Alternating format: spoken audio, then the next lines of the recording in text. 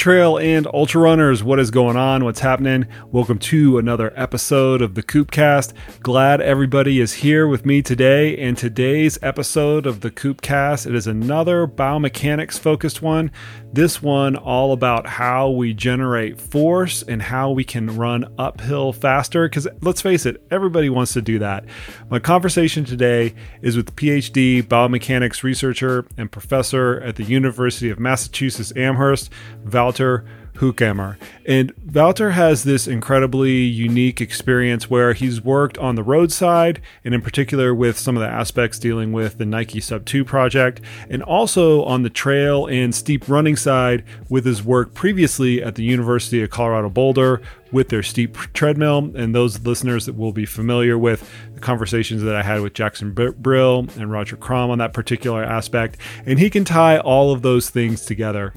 I had a lot of fun with this conversation. It was a really good one. We recorded it actually in the midst of recording the audiobook version of Training Essentials for Ultra Running 2, where Wouter also makes a guest appearance there. You guys will have to wait on bated breath for that to come out. It's going to be maybe, 4 or 6 more weeks before it is. And he has an awesome contribution in that particular book. I cannot wait to release it as an aside.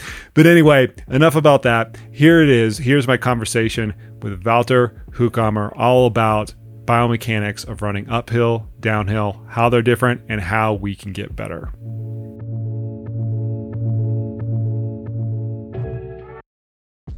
I do want to know, before we get into things properly, so do you have the steep treadmill, or are you in negotiations with the University of Colorado to actually get it? Where is it right now? It is in Boulder, but we have agreed on everything. It's just it's a beast, right? So it's not just drop it off at the FedEx and it we'll get here. So we're looking into best ways to ship it. Talking to maybe some of my grad students, go for a road trip with a van or something like that. So we're still in the process of figuring out how to get it here, but it will be here eventually. The listeners will remember the podcast that I did with Roger Crom, who's, he's emeritus right now, so it's not even really him, but we referenced the steep treadmill a little bit, and he described the construction of it very well. So I think the listeners that do remember that, they can conceptualize that it's not something that you just put in a box and ship. First off, it's a treadmill, but second, it's a really beefy one at that. Exactly. So but I was just talking to a student too, and we were sort of like, if we have that treadmill, we could do that. So I hope that in the next before next fall, it gets here, so we can do that actually. Yeah. Well, we're going to talk a little bit later about how you have used the steep treadmill and how you want to use the steep treadmill and what the impacts are for trail and ultra runners. But I kind of want to start out with some just running economy basics, because a lot of the listeners are lay listeners. And you've done a lot of research on how different things can impact running economy. And I've always thought that this is like a Humpty Dumpty problem, right? Where we're trying to isolate, okay, what does arm swing cost? What does leg swing cost? What does adding mass in these particular areas cost, and things like that? And then eventually all these, parts of Humpty Dumpty get put back together into this picture of running economy. You're involved in a really cool study where you changed the mass of the shoes that athletes were going to run in, and you measured performance and running economy that way. But you did it in a really clever, almost subversive type of way. Why don't you describe that research project to the listeners to start out with? Yeah. So that was a really fun project. So basically, we, as scientists, we like to test how things affect running economy. So running economy is sort of your energy cost of running. And we know, theoretically, it makes sense if you run in a way that costs you less energy measured in a lab, then you can probably run faster, right? But then one-to-one relationship, we didn't necessarily know that at that time. So even though we had a lot of research that everybody has been doing in a lab setting, controlled environment, come into the lab, you test shoe A versus shoe B quickly. But then we don't necessarily let's say, example, one shoe saves you 4% metabolic energy. Your running economy is 4% better. Does that mean we can run 4% faster? Right. And we that was sort of the big question for that study. So to do that, and that was before we had that shoe that did actually 4%, but sort of to set that framework, we wanted to know all of these things we do in the lab, do they actually translate to running faster, and by how much? So that's sort of the question we had, and then the way we went about it was we took a pretty consistent intervention. So shoe mass, we already know since the early 1980s, that if you have a heavier shoe, usually when we make it 100 grams heavier, so the shoe on each side, so a general shoe is like 250 grams, maybe a trainer. And then if you add 100 grams to that shoe, you're going to be using 1% more energy. So that's sort of the other background that we had at that time. And then we okay, so let's do that again. Make some shoes, have a control shoe, make it 100 gram heavier, and have a really beefy one that's 300 grams heavier. And then test if that still is true, that it's about 1% more energy and 3% more energy. And then see if actually people run slower, right? Because it's a heavier shoe. And if they run slower, is it going to be 1% and 3%? Is it the same? Is it a 1-to-1 relation? Is it going to be slightly less? And that's sort of what we did. And then, as you said, we had to sort of deceive people because on the one side we had our lab tests, on the other side we had the time trials. And if you show up for a time trial to see how fast you can run with the shoe, and you get there, and I'm the researcher, and I say, okay, today you're going to be running in this heavy shoe. Now run as fast as you can. And then the next week you show up, and I say oh, today we got this very fast, lightweight shoe. Now let's see how fast you can run with this one. Right. Then just because of the fact that I just told you that it was a heavy shoe or a very light shoe, you're probably going to be running slightly faster or slower because you expect something, right? So we didn't want any of that. So to prevent that, we had to sort of leave all the runners sort of in the unknown about why they even were doing time trials and what was going on. And they didn't even know that was about shoes. That was the whole goal. So did any of them pick up? So then we had to do a lot of... Yeah. No. Go ahead. I want you to describe the research protocol a little bit. So it's a ruse, essentially. Yeah, they didn't know the shoes were heavier. Yeah. No, they came in and they thought we were going to do a study on the repeatability of time trials, and if we could predict time trial performance based on lab-based measures of VO2 max and running economy. And they didn't know it was about shoes, but we were like, oh, Nike is funding this research and they have these shoes. We want you to wear these. And so the thing, what we did, we had three pairs of shoes in each size that looked exactly the same. And then we didn't just put a beefy mass on it, but we really hit some lead BBs in the tongue of the shoe and then some in the side pockets. There were some double layered shoes where the BBs were hidden. And then the other thing is that so they looked all the same. You wear the one shoe the 1 week and the other shoe the other week, and if they're on your feet, you don't necessarily feel a difference. But we all know if you have a shoe in your hand, you can you pick up the mass pretty quickly, right? Everybody in a running store walks up to the wall and picks up and sort of feels, is it a heavy or a light shoe? So that was the thing we had to avoid too. So we had to come up with another route to make sure that the people weren't just putting on a shoe and feeling how heavy it was. So there we came up with the idea of using some sort of fake IMU accelerometer unit that we then so the person came in, took off their shoes, they sat down on a chair, and we kneeled and placed this. It was actually not even a real accelerometer. It's just a 3D printed empty thing that we placed, and we said, like, we need to precisely put this on this bone in your foot, and it needs to be here, and it's really delicate and sensitive. It needs to be here. So let me pull on your sock over it, and it seems to be in the right spot. Now let me put on the shoe, and then put on the other shoe, and now you can lace it up. So at that point, the runner has shoes on, didn't touch them with their hands, and interestingly enough, people are pretty bad at feeling shoe mass on their feet if you're not just doing the one shoe first and then a minute later the other shoe. This is a week apart, and they had no idea that we did even do anything with the shoes, so they weren't cued to sort of feel it. So it worked really well. People had no idea we were doing this. They thought they were doing time trials, repeatability studies. We did sort of gave them that accelerometer on their feet. Also afterwards, obviously, we had to take it off carefully. So let me take off your shoes and then put them away so they don't pick them up and weigh them. So yeah, it worked. People had no clue we were doing this. And so this was all for the time trials. And then in the final visit, and what was the time trial, by the way? To actually measure running economy. What was the time trial, by the way? Because I think that's important. The time trial. So for the time trials, we did a 3-kilometer time trial on the indoor track at Geo Boulder. So this is actually the old one before we had the fancy new one. This is the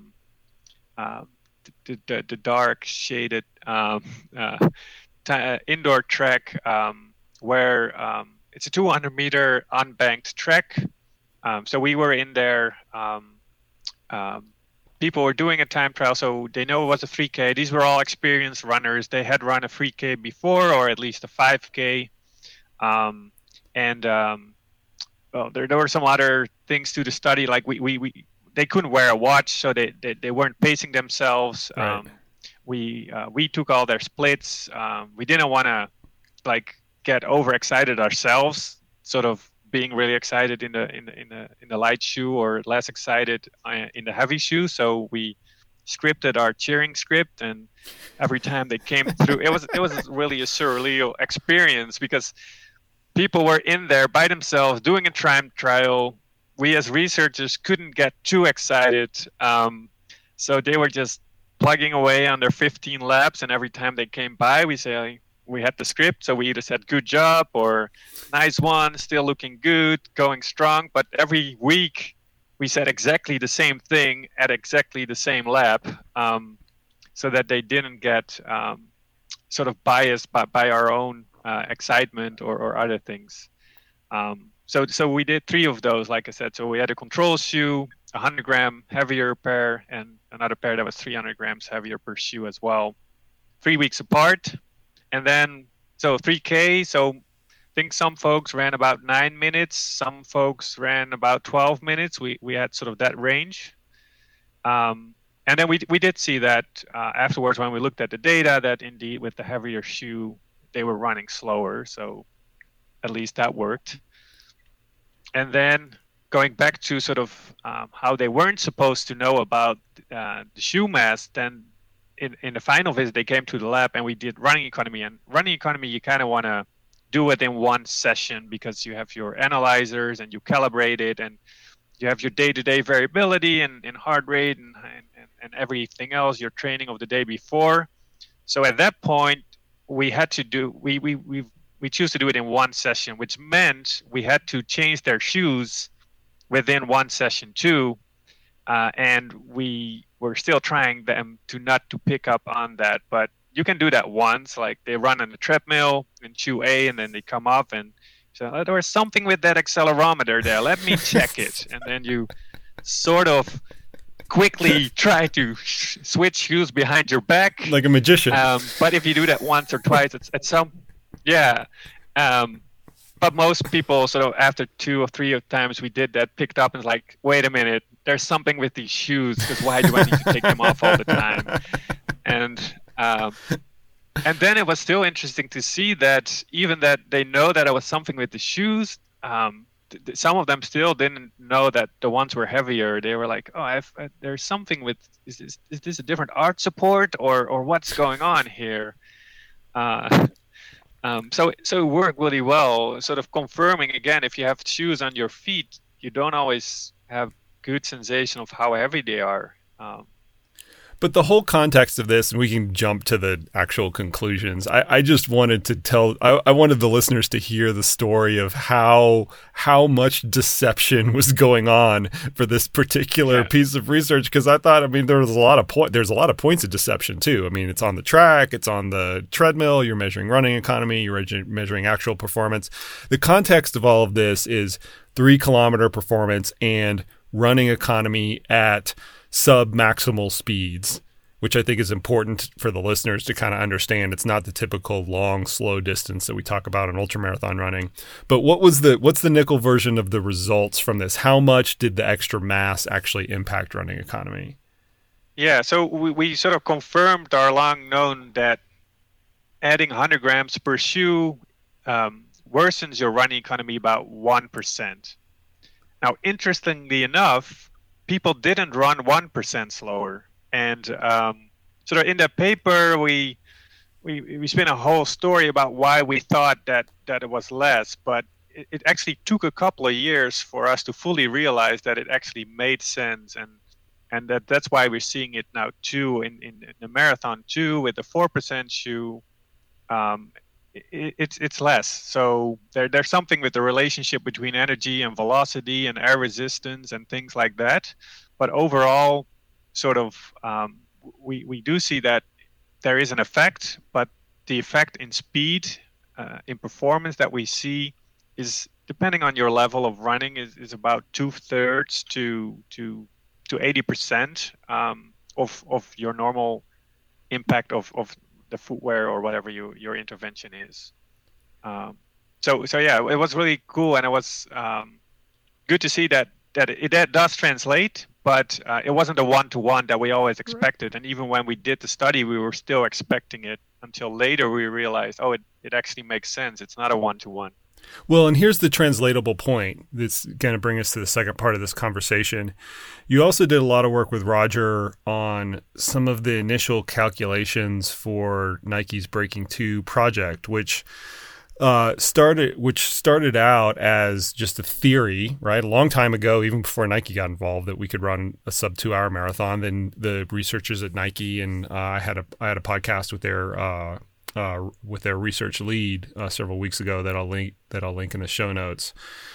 But they got together in the same vein and said, listen, if we have the right constellation of variables, we have the right athletes, we have the right condition, we have the right equipment, we have the right nutrition, we have the right weather, all of these things, we've actually got a shot at this. But you did a tremendous amount of work in actually mathematically calculating how all of these things could come together, how Humpty Dumpty can actually come back together and produce a sub 2-hour marathon. What were the major, I mean, I can't even say major because it seems like it was just a lot of little things, but what were some of the things that went into this, like, goulash of sub 2-hour marathon that you eventually predicted?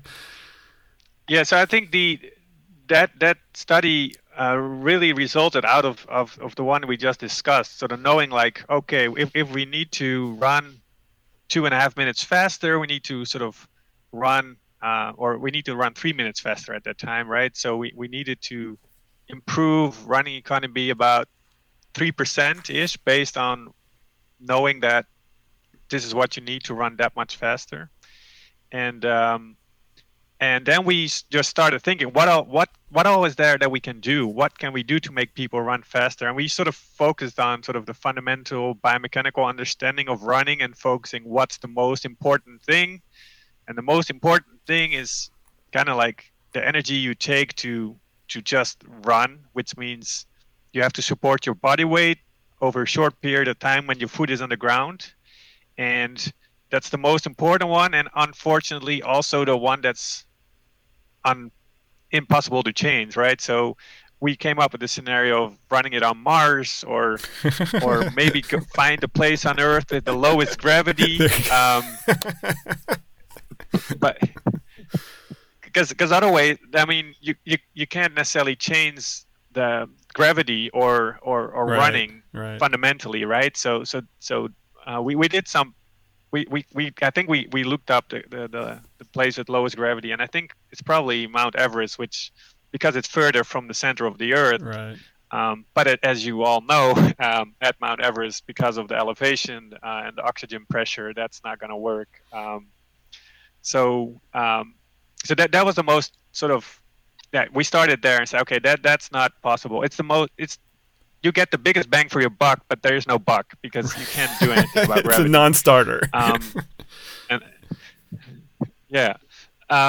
So then we like, okay, what's the second biggest thing? And that is sort of like, moving forward, and that's related to air resistance. And there's two ways, or a couple of ways to deal with it. So we have either tailwind, you draft behind other runners, or you just sort of use gravity in your advantage and you run downhill.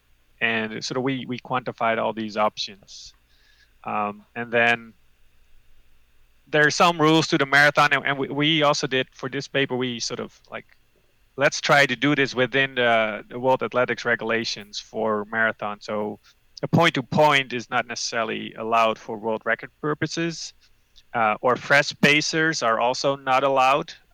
So basically some of the things that they did in Vienna when Kipchoge broke the 2-hour marathon, it's still not the official world record, right? Because he used these fresh pacers and maybe the footwear. But so we sort of said, okay, can we do it within the rules? So we sort of said, okay, you can't do a point-to-point with a full tailwind, but maybe we can find a loop where you go as far apart from A to B as the rules allow, and there you have the tailwind, and then the other part you just need to run in a shielded environment or between trees or something like that. And then again, for the pacing too, we said like, okay, ideally you have fresh pacers is not allowed. Can we sort of make some sort of basically cycling-based approach where people take turns in the lead and then they sort of recover back in behind the other runner, so sort of a track pursuit or some rotation pacing line where people take their turn and run it ahead, take the wind, and then go back to the back of the pack and recover.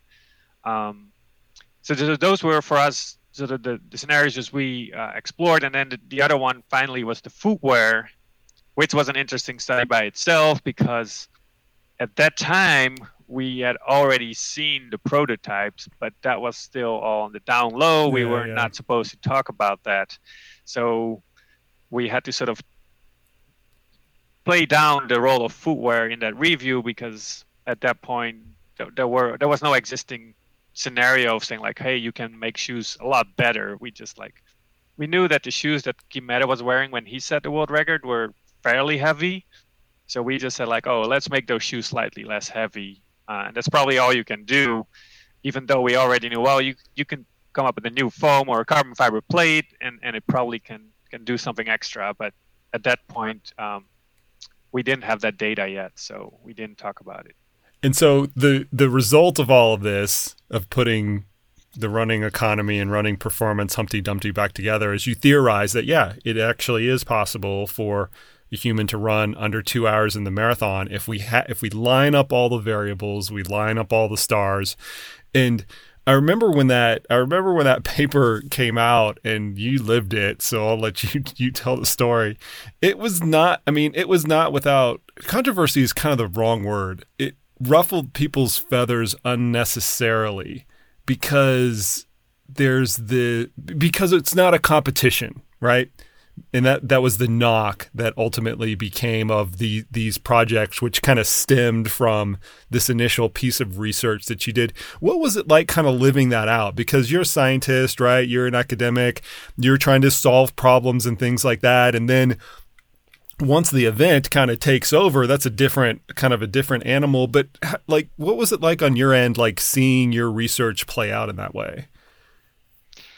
Yeah, and that was definitely an interesting story. So a lot of things happened in parallel. So some of the people that read our paper were like, yeah, obviously if you run downhill, you can run under 2 hours. Right. And it's like, yeah, I mean, none of these ideas were necessarily things that we thought of. We just quantified it the best way we could. And then the other part was like, and that's where Roger sort of might have fooled me in a way. But so at that point, I had no idea that Nike was planning this, right? So I was just working on this together with Chris Ariano and Roger Crom, out of being a running scientist and just liking this idea, because other people had talked about 2-hour marathons before, and we thought that yes, sometime in the next 20 years something is going to happen, and we say, let's see if we can quantify if it's possible now. And then while we're in this process, and Roger probably knew all along but never told me, there is this Nike press release that says, hey, we're going to do this in May, and it's like, whoa.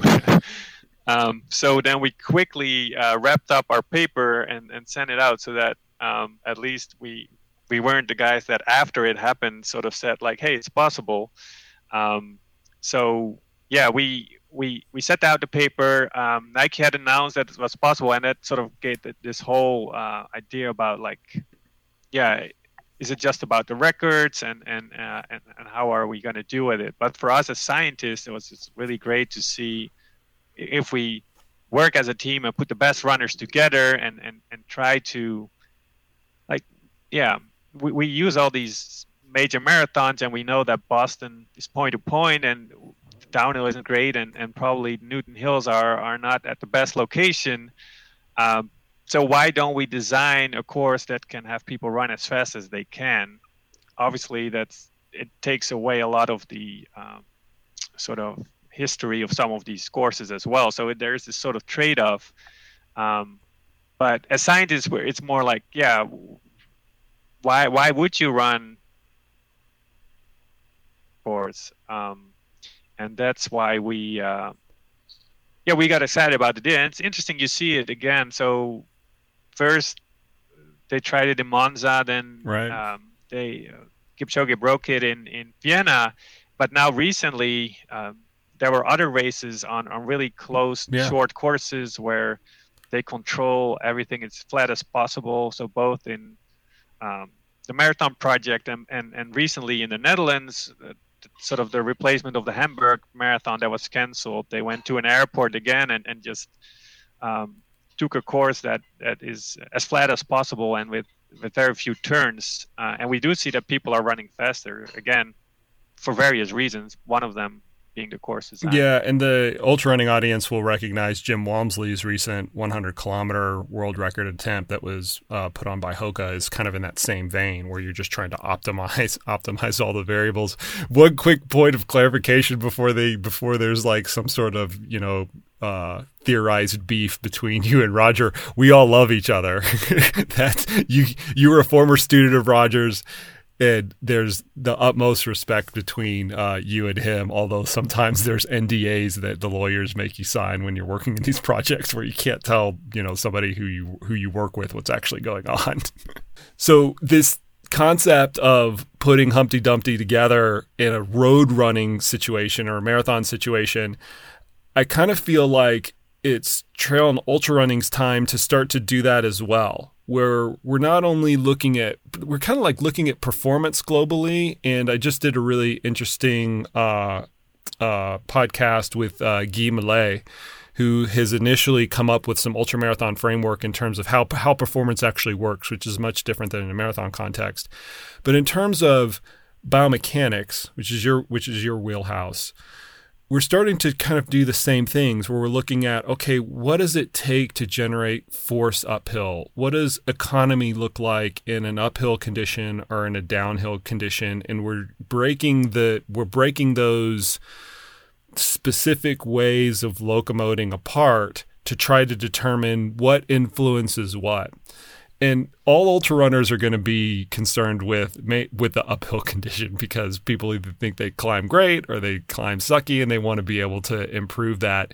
So some of the work that you did is looking at particularly force generation in an uphill condition and trying to figure out what are the contributing elements to generating force in this uphill condition. What can we learn from some of that research?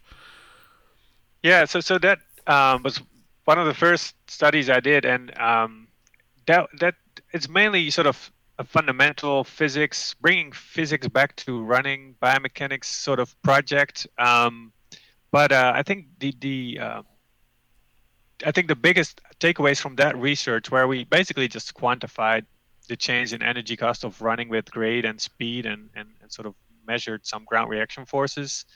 The biggest takeaway from that is that, it's different, right? So for cycling, it doesn't really necessarily matter if you're using all the power you put at the pedals to overcome air resistance or to go uphill. However, for running, there's a huge difference between level running and uphill running. And we tried to take it apart. We didn't necessarily take it apart as best, or like it, again, we couldn't because of physics and physiology. But we were sort of going back on it like, well, if you look at this data and think about it from a physics perspective, then this could very well be the case. And the downside of the study was we can't necessarily test that directly, because if you, for example, start pulling people upwards when they run uphill, you're changing a lot at the same time, right? So we did a lot of these experiments before for level running, right, to find out how much is the cost of supporting your body weight versus how much is the cost of propelling yourself versus leg swing versus arm swing. For uphill, it's all there, including going up. And the thing with going uphill and going up during uphill running is that you basically go up by going forward. So now they're mixed up. So going forward also contributes to going up. right, And you can't take the two apart.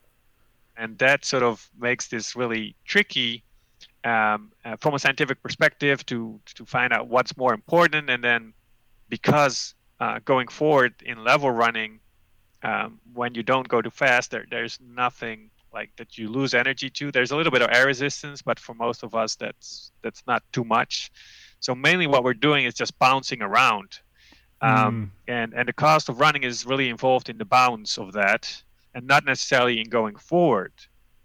For uphill running, there is that part, and there is the part where the forward going goes uphill. So when we want to quantify the energy cost of actually gaining vertical potential energy, so raising your body uphill in gravity, it gets confusing, because the part where you go forward is now different than it was when it was in level running. And we sort of come up with the framework to place that. But basically, it's still a concept, and we, like I said, we can't separate the two. So it's mainly just a different way to look at it. But it does, for me, explain, for example, when I'm out on a run and there's somebody on a bike commuting and we go uphill, it's a long road. So on the level, they pass me. But then we come to a hill, and actually I start to make up on them. So relatively, uphill running is easier than uphill cycling. And I think people have experienced that, right? You can imagine that if you have an overpass on a road or something, you actually do gain on that cyclist. It's not supposed to be somebody on a road bike who's out there for exercise, because they're going to way faster. But if somebody is commuting, sort of going slightly faster than you run, as soon as you hit that hill, you will see that you're going to gain on them. Because for you as a runner, the uphill is not as much harder as it will slow the cyclist down. And that's related to that sort of distinguish between the cycling and the running, again, where for level running, the forward backward motion is sort of not necessarily mattering. For uphill it is, but at the same time it helps with going up. And I'm butchering this explanation, and I've tried before, and it's really hard. It's complicated. So I don't think there's a better way to get it. Yeah, I think the way a lot of runners will conceptualize it is that level running is harder from a musculoskeletal standpoint. And it is that way because the impact forces are higher, right? Every time you hit the ground, it's anywhere between 2.5 or 2.7 times your body weight. Uphill running tends to be cardiovascularly harder, more difficult in most situations, maybe not all situations, but in most situations. But those impact forces are obviously much less. And I think runners like wrapping themselves around like, okay, why does this dichotomy exist? Why is it harder from a cardiovascular standpoint uphill, but yet it's not as strenuous on my legs, muscles, and joint as compared to the level condition? But what can they take away? I always try to drive this back to the training component, right? And you've done some work in determining what are like muscularly, what joints, what muscles actually generate the force of uphill running. What do we know about that? And maybe we can translate that to a training perspective.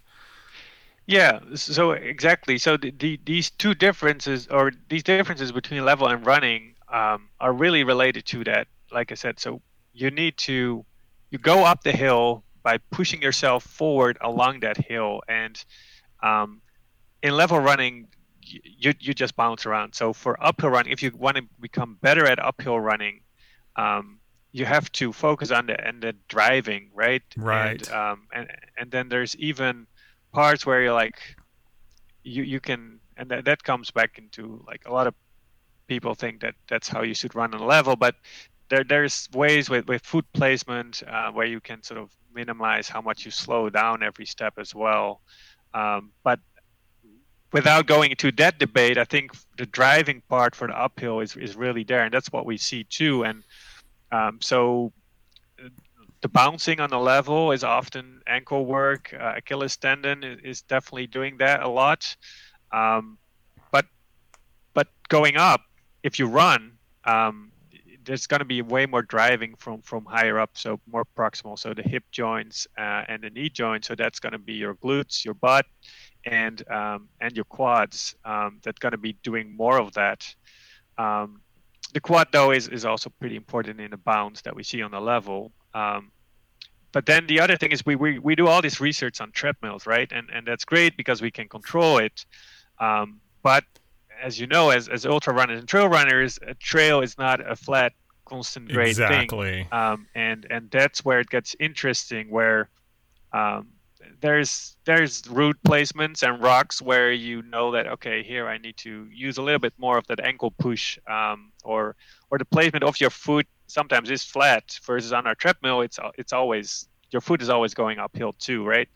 And those are some small differences there, but it just points to the specificity of uphill running. So getting stronger in that drive is going to be helpful. How do you do that? Some people say we see correlations between strength and trail running and ultra running performance, so you should do strength training. Could be the case. I would argue, well, maybe that correlation that we see, that the better trail runners are stronger, is not because they spend more time in the gym, but they actually spend more time trail running and being stronger. So yeah, definitely, even though there's always relations, we know that people that are good at level running are also the ones that are more economical going up. But if we look at the steeper stuff, that might fall apart. And that's where, again, we know, all of your listeners know, there is some folks they know that are really good going up, and some folks that are not. And that's where that is related to that driving mechanics and getting stronger. The way that I've looked at it as a coach is that the skill that you learn in level running, because almost everybody listening to this is learning how to run in a level condition. They learn it in grade school. They might take up, couch to their half marathon, training program in college or in adult life or whatever. But the point is almost universally, with very rare exceptions, people are coming into trail running from road running. And so they're initially learning to run in a level condition. That skill in running is a skill of learning how to run in a level condition only translates so much to running uphill, which only translates so much to running uphill on trails, which, as you mentioned, has obstacles and roots and rocks in the way and things like that. And I think of those as different sports, just like basketball and baseball. Basketball and baseball have, fundamental skills where strength, skill, speed, eye-hand coordination overlap those sports, but uphill running on technical terrain is a different sport than running on level terrain that is interconnected with basically the cardiovascular system. That's how I've kind of always viewed it. Yeah, no, I fully agree. I'm a former track runner. I'm relatively a good level runner. Growing up in the Netherlands, that's all I did. And I am not as good on the trails as I am on the road, by far not. I'm really trained and I've optimized and maybe have talent for bouncing around. What we just talked about. I'm really good at little air resistance, just bounce around. I'm really economical. From all the running I do get strong cardiovascular. So when I do go uphill, I still have my cardiovascular capacity, and I'm still a good runner. But I'm not as strong and experienced in the technique of running uphill, which is way less bouncing and it's way more driving. And that's why folks I beat on the road, just leave me behind on the trails as soon as it goes up. Do you analyze that as a scientist when you go on the trails? You're like, oh man, I know what's going on behind the curtain here, and I potentially should know how to fix it as well.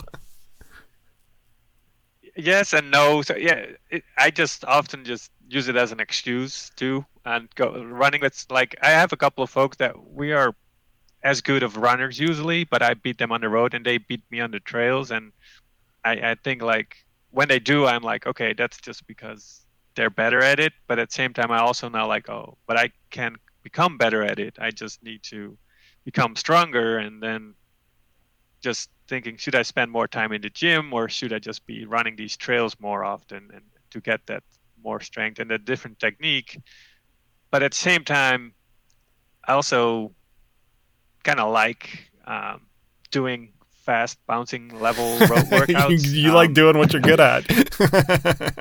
Yeah, I mean, I do mile intervals on the level road, and then a few weeks ago I decided to do an uphill workout, and it was just a total different ball game. It was just cardiovascular, so much harder and so much less fun. And even the grade adjusted pace that I got out of it. I mean, I know that you have looked into that too. That didn't do any justice of what I was feeling out there. You're getting robbed. You're getting robbed by grade adjusted pace and normalized graded pace is what you're saying.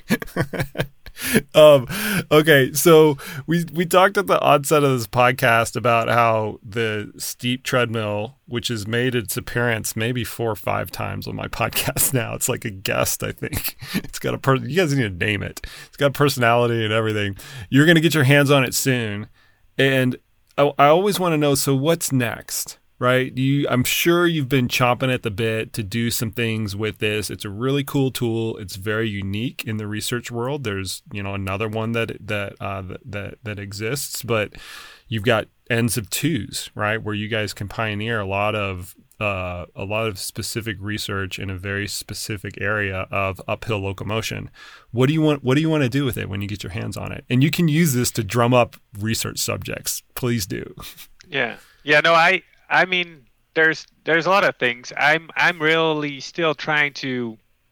I'm not done with the study that we just talked about. Like I said, I have a hard time even explaining it. I'm definitely not done with it. I want to dive more into and getting a better understanding of why we. If you look at efficiency, mechanical efficiency of uphill running, the numbers are weird, and that's because of some of these assumptions. But now going even steeper, that will allow me to take that apart even more.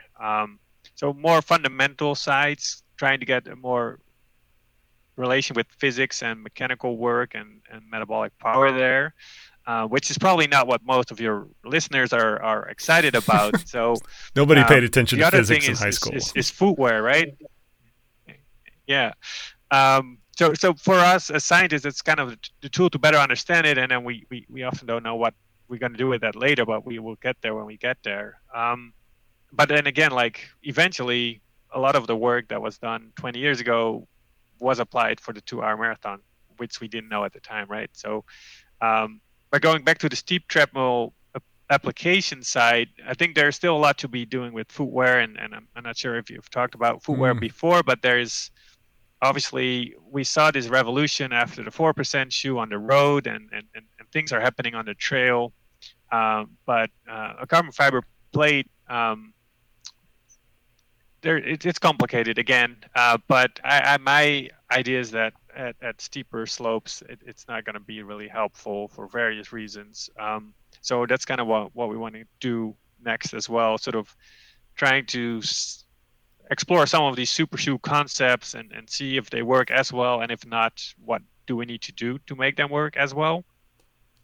And then the other part is sort of building on the research about the walk to run transition, sort of the local fatigue, what's going on there. That was what I was just talking with my student about, what she wants to do next year, which would be great if we have that treadmill at that time, sort of going back to that question and can we quantify some of that fatigue better, and how does it differ when you alternate walking and running versus just walking or versus just running. And then other things we're looking at, again, not on the treadmill, is sort of like what's the cost of switchback running, where there's a lot of turns. We know theoretically taking a turn doesn't necessarily cost you a lot more energy. And specifically, if we're looking at a steep uphill trail running, you're probably not going as fast.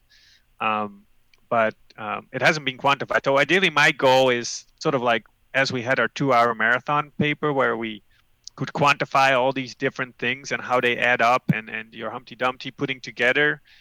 I want to build on that, but make it more specific and include trail running applications and uphill running too. And at some point we can use fancy treadmills all we want, but we need to get out there too and quantify these things on the trails, and see what's going on there, and again inform that and let people know. I mean, there's always advice about you need to hike this section and you need to save energy for later, and this is where you need to bank time, and this is where you need to do that, and that's all from coaches and experiences. But as a scientist, I want to kind of put the numbers on those things in the future.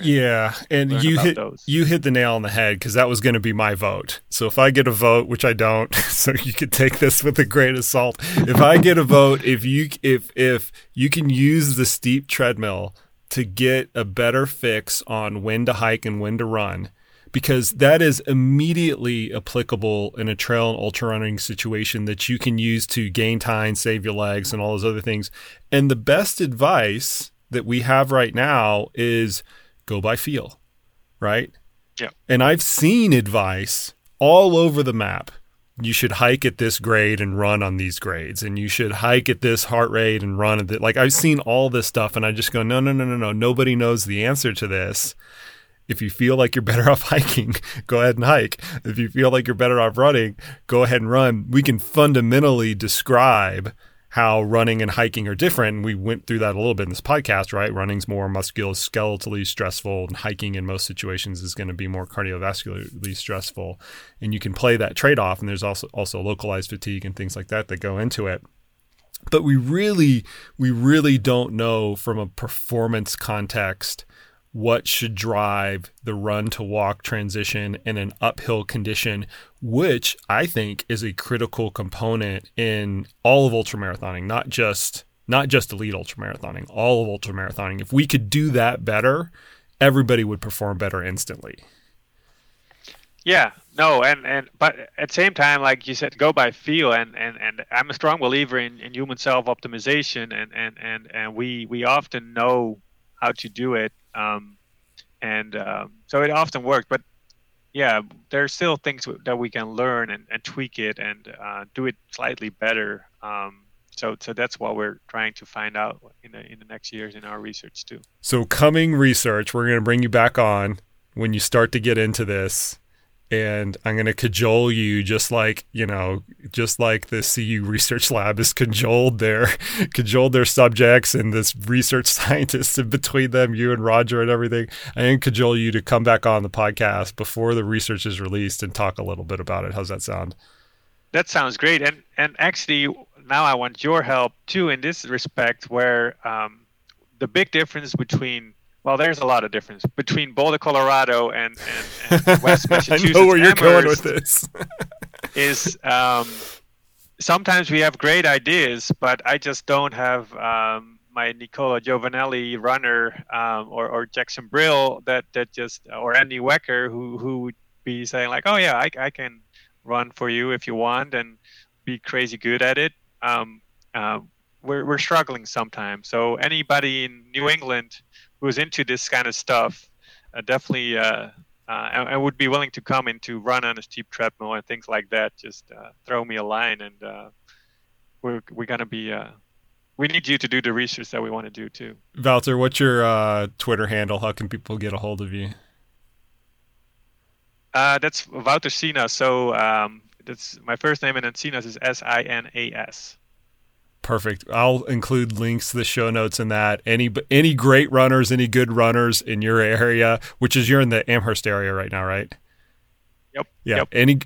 Amherst, Massachusetts. Any good runners in the Amherst, Massachusetts area, Wouter needs research subjects to trick into whatever is going to come next out of this steep treadmill. Go check it out, Wouter. Thank you for coming on the podcast today. I really appreciate you coming on. The listeners appreciate it. And more importantly, we appreciate what you do to contribute to what we know about performance. We know it's an ever complicating problem, but it does absolutely make an impact. And as we look back to the Sub 2 saga, that's going to have impact for forever. That's going to be written about in history books, and you played a really important role in that. Cool. Yeah, it was great to chat about these things. I can do it all day. So awesome, man. We'll have you back on soon. Cool. Sounds good.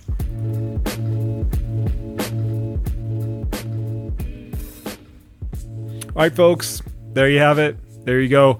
Much thanks to Wouter for coming on the podcast today. And I apologize in advance and in retrospect for completely butchering probably your first and your last name. I know we went over it during the audiobook, but dang, man, freaking foreign, complicated names. It's just hard for me, and I apologize. That shouldn't stand in the way of the information, though. So thanks for coming on the podcast and enlightening all of us about how we can actually generate force going uphill and what some of the limiting factors are. Hope everybody enjoyed this podcast. If you have not done so already, head on over to Apple Podcasts or your podcasting platform of choice. Hit subscribe. That is the best, the easiest, the fastest way to get these podcasts right into your platform of choice whenever they come out. Otherwise, you're behind the 8 ball. Sometimes you got to wait a day. Sometimes it's several hours. If you want them right away, hit subscribe. It'll get to your inbox or whatever the equivalent is on the podcasting platform immediately upon release, which is every single Thursday morning, week in and week out. Even while I am out on the PCT, yes, I recorded 8 of these. 8 of them. This is just one of them in advance and banked them all before I head out there to keep the show on the road, even though I'm indisposed and out on the trail. Hope you guys appreciate that effort. I appreciate you guys. And as always, we will see you out on the trails.